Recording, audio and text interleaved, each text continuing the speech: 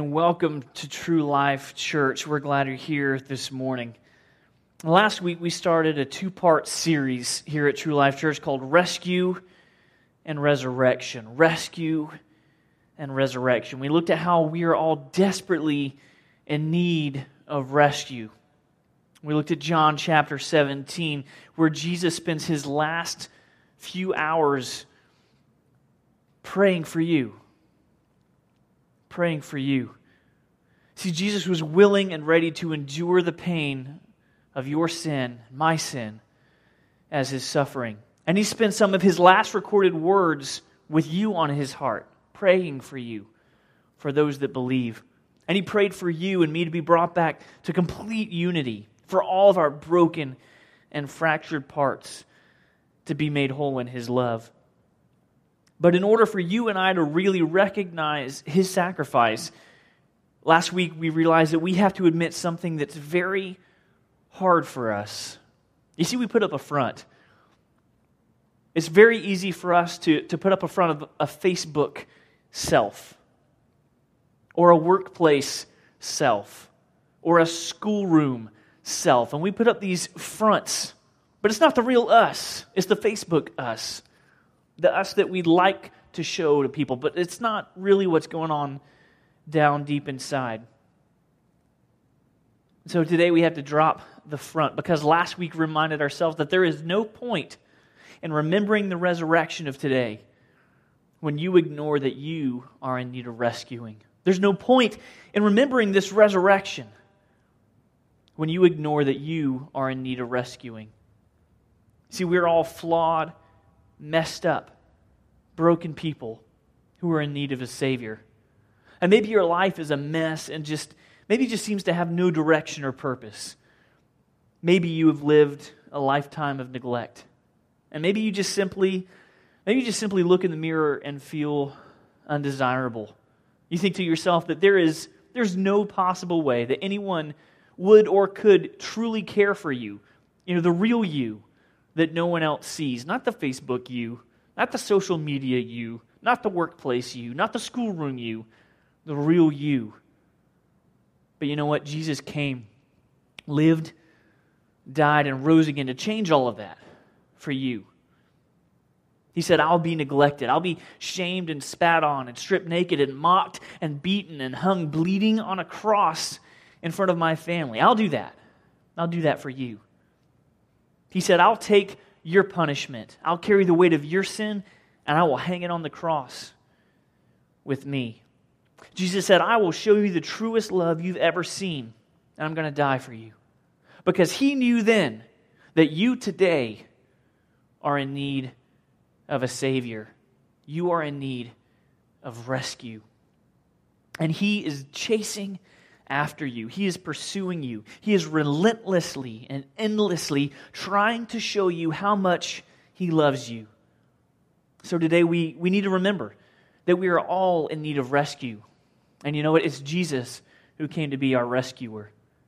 And this is why Jesus took our sin and bore it on a cross. This is why he died. Because he knew that you are worth it. He knew you were worth it. And he desperately wants a relationship with you that nothing on this earth can comprehend. He wants to be with you in a lonely, lost world. You and I today, we're rescues. We don't deserve his love, his grace, and his mercy. But this is a gift he offers to all of us who believe in him. Every year, pilgrims make a kind of holy journey through the Italian Alps. And they wander up this mountain, stopping to pray and spend some time at these little stations of the cross. And they'll arrive at a certain station, and they'll stop and they'll pray. And then we'll move on to another station and do the same. And eventually they all end up at this little statue of a crucifix, or Jesus on the cross near the top. Now, one tourist on this little mountain hike one day noticed a trail through the thick brush that led past the crucifix.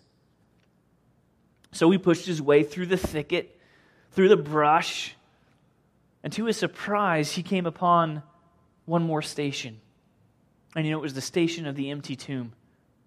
But this station was neglected and had been grown over by bushes. No one had been there in a very long time. You see, all the tourists had gotten as far as the cross, but there they stopped.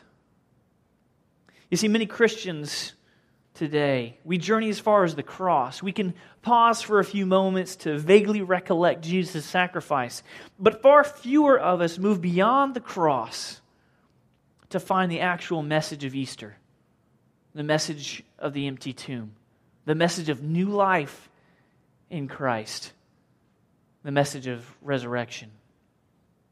So today we're going to finish up this Rescue and Resurrection two-part series, and we're actually just going to take this journey to look at the cross, but we're not going to stop there. Instead, we're going to move farther beyond that to remind ourselves of the message of Easter, resurrection.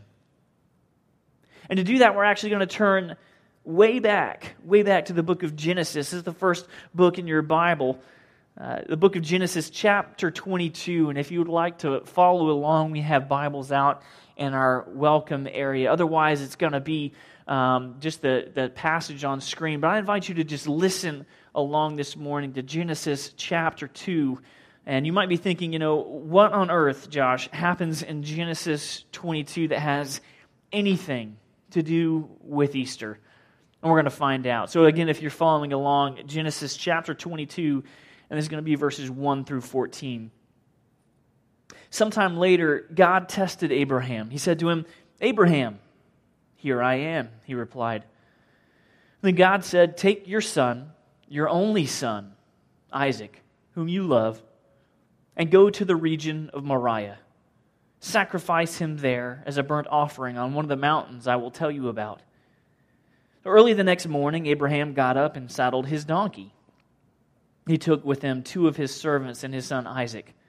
And when he had cut enough wood for the burnt offering, he set out for the place God had told him about. On the 3rd day, Abraham looked up and saw the place in the distance. He said to his servants, "Stay here with the donkey while I and the boy go over there. We will worship, and then we will come back to you." And this right here, I'll pause, just shows such a testament of Abraham's faith. We will worship, and he says, then we will come back to you. Abraham's faith already believes that though God had asked him to sacrifice his son, there was going to be a way made out for it. Continuing in verse 6, Abraham took the wood for the burnt offering, and he placed it on his son Isaac. And he himself carried the fire and the knife. As the 2 of them went on together, Isaac spoke up and said to his father Abraham, "Father?" "Yes, my son," Abraham replied. "The fire and wood are here," Isaac said, "but where is the lamb for the burnt offering?" Abraham answered, "God himself will provide the lamb for the burnt offering, my son." And the 2 of them went on together. When they had reached the place that God had told him about, Abraham built an altar there and arranged the wood on it. He bound his son Isaac and laid him on the altar on top of the wood. Then he reached out his hand and took the knife to slay his son. But the angel of the Lord called to him from heaven, saying, "Abraham, Abraham," calling his name twice. "Here I am," he replied. "Do not lay a hand on the boy," he said. "Do not do anything to him. Now I know that you fear God, because you have not withheld from me your son, your only son." Abraham looked up, and there in a thicket he saw a ram caught by its horns. He went over and took the ram and sacrificed it as a burnt offering instead of his son. So Abraham called that place, "The Lord will provide." And to this day it is said, "On the mountain of the Lord it will be provided." And this story foreshadows everything that Jesus will come to do almost 2,000 years later. Now, last Easter, if you were here with us, we took a good long look at the importance of our names, because our names are important. They mean something. The names of the people and the places in this book are also just as important. The name of Jesus, or Yeshua, translates as God saves. But here's where it gets cool for the name of Jesus, because for him, being God, his name literally translates as I save. Now, how much simpler could God try to make it for us to see who Jesus came to be than to have his son's name literally mean I save. I save. Names of places in this book are important too. Now here at the end of this passage, this place gets named, the Lord will provide. Because to that day it said that on the mountain of the Lord it will be provided. Now I want you to remember that because we're going to come back around to that in a few more moments. So remember that. The Lord will provide. Or on the mountain of the Lord it will be provided. Now we're going to go on a field trip here for just a bit. Anyone ever been to the Holy Land? Yeah, that's what I thought. Now, we need to get some things in context here for us to really understand what is going on in this passage in Genesis and then actually how it relates to the story of Jesus, his death and resurrection. Now, around this area of Mount Moriah, there wasn't a city back then. This is about 2,000 years or so before Jesus was ever born. There wasn't a city in this area, but there is today. Do you know what the city is that's there? It's called Jerusalem. Maybe you've heard of it. All around this area of the old city on Mount Moriah. And outside of this old city on the Mount of Moriah in Jerusalem, there's a hill. And this hill is called Calvary or Golgotha, the place of the skull. And that's where Jesus was crucified. That's where the sacrifice he made for us was right there on the region of Mount Moriah. Another similarity between these two stories of Genesis here with Abraham and Isaac and also Jesus dying for us on the cross. Both Abraham and Jesus entered this area of Moriah, on a donkey.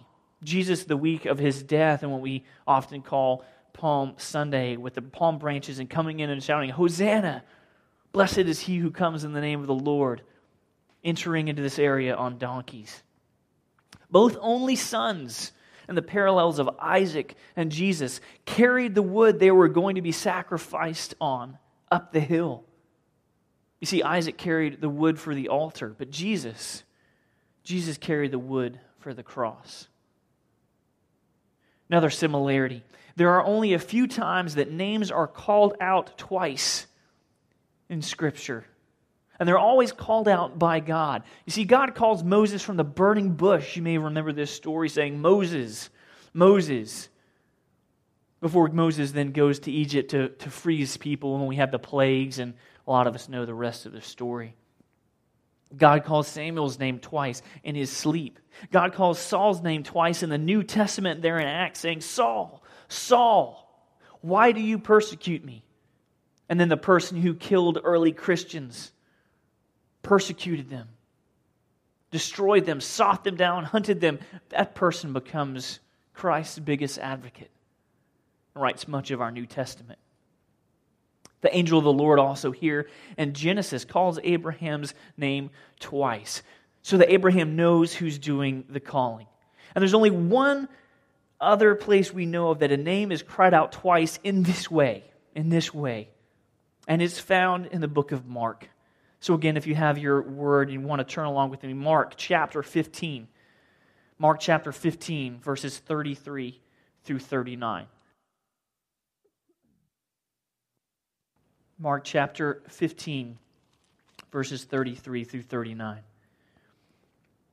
At the 6th hour, darkness came over the whole land until the 9th hour. And so you're aware, the 6th hour is noon.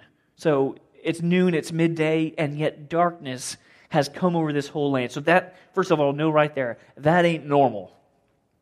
Picking up in verse 34. And at the 9th hour, or 3 p.m., Jesus cried out in a loud voice, Eloi, Eloi, lama sabachthani, which means, my God, why have you forsaken me? When some of those standing near heard this, they said, listen, he's calling Elijah. One man ran, filled a sponge with wine vinegar, put it on a stick, and offered it to Jesus to drink. Now leave him alone, let's see if Elijah comes to take him down, he said. With a loud cry, Jesus breathed his last. The curtain of the temple was torn in two from top to bottom. And when the centurion who stood there in front of Jesus, probably one of the guys that put the nails through his hands and feet, when he heard his cry and saw how he died, he said, surely this man was the Son of God. Now, Jesus calls the name twice here in the same way, on this same region of the same Mount Moriah, to remind us who he is, the Son of God. Another thing, we keep talking about the Son of God, your Son, or your only Son, how it's emphasized. And there's only a few places where this only Son is emphasized like this. And you know what? It's in the story of Abraham and Isaac we've read. And it's with Jesus.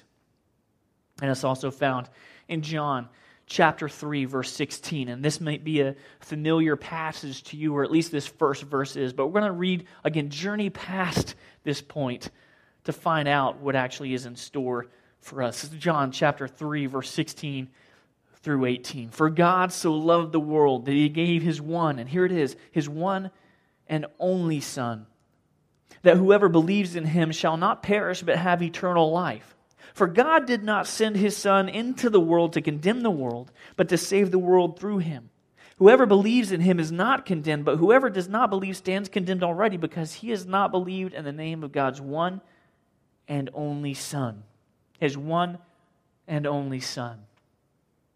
Now remember that name I told you to hold on to? The name Abraham gave that region around Mount Moriah? Remember, it's called the Lord will provide. The Lord will provide. Or on this mountain, the Lord has provided. And 2,000 years after Abraham, this place once again lived up to its name. But this time, it wasn't just for Isaac. This time, it was for you and it was for me. This time, Jesus died on a cross for the sin of all mankind. He bore the weight of your and my sin on the cross, and he died for it. And on this place, the Lord provided once again. The Lord provided this time not a ram, but his Son, his one and only Son, as a sacrifice for you and for me, that we might know him. But it's not easy for us to know a dead guy, is it? No. Usually, if you talk to some dead guys, that's usually frowned upon in our society, in our culture today. No, it's not easy for us to know a dead guy. We can read about past famous people or historical figures, but we can't know them. I can read about Abraham Lincoln, but I'm never going to get a chance to know him. And you see, for us this morning, this is where we move past the cross to where we take our time to respect its purpose and plan, and we go on past that special place that not everyone remembers. Because the ultimate point of today is not remembering the crucifixion, it's remembering the resurrection. It's remembering that Jesus didn't stay dead. He was in that tomb for 3 days. And on that third day, he rose from the dead, robbed the grave. And there were witnesses who saw this guy who had been beaten to a pulp, who had been whipped and scarred, who had had a crown of thorns put around his head and hung on a cross with nail holes in his hands and feet and a spear into his side. They saw this guy walking around 3 days later, talking, performing miracles, and you know what, even helping the disciples to fish before he ascended into heaven. This guy, this Son, this one and only Son, this Jesus didn't stay dead. The grave could not hold him. And this Jesus can be known. He's not some dead guy. He's an alive guy. He can be known by you and me. And it's a relationship that no earthly one can come close to describing. Jesus is not dead. He is alive, and you can actually talk to him. And he actually responds in many different ways. Today, just as much as it was yesterday, just as much as it was 3 days after the crucifixion, Jesus is alive and real.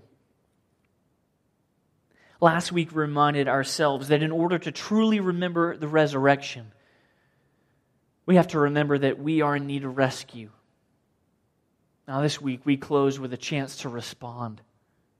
Because this is what Jesus' resurrection offers to us. A chance to do the same. You see, today's not about recycling. It's not about reusing the same bad habits of our lives over and over and over and over again, and then just filling up our emptiness with different things and different things and different things that never satisfy. Today's chance is not about recycling. And it's not also about reincarnation. This is not a circle of the same pattern.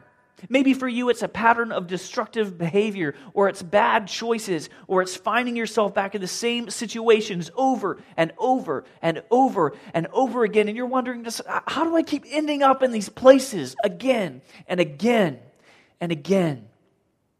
Today's not about recycling or reincarnation. The chance we are offered today is a chance to accept what Jesus offers us, a resurrection, a death to the old things, a death to the bad habits, a death to the bad choices and the destructive behaviors, the same situations. Through new life that can be found by believing in Him, He offers us resurrection. Now, I don't know your story, but Jesus does.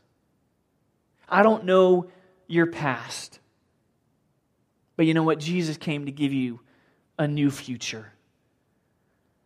I don't know your mistakes today, but Jesus came to give you a clean slate.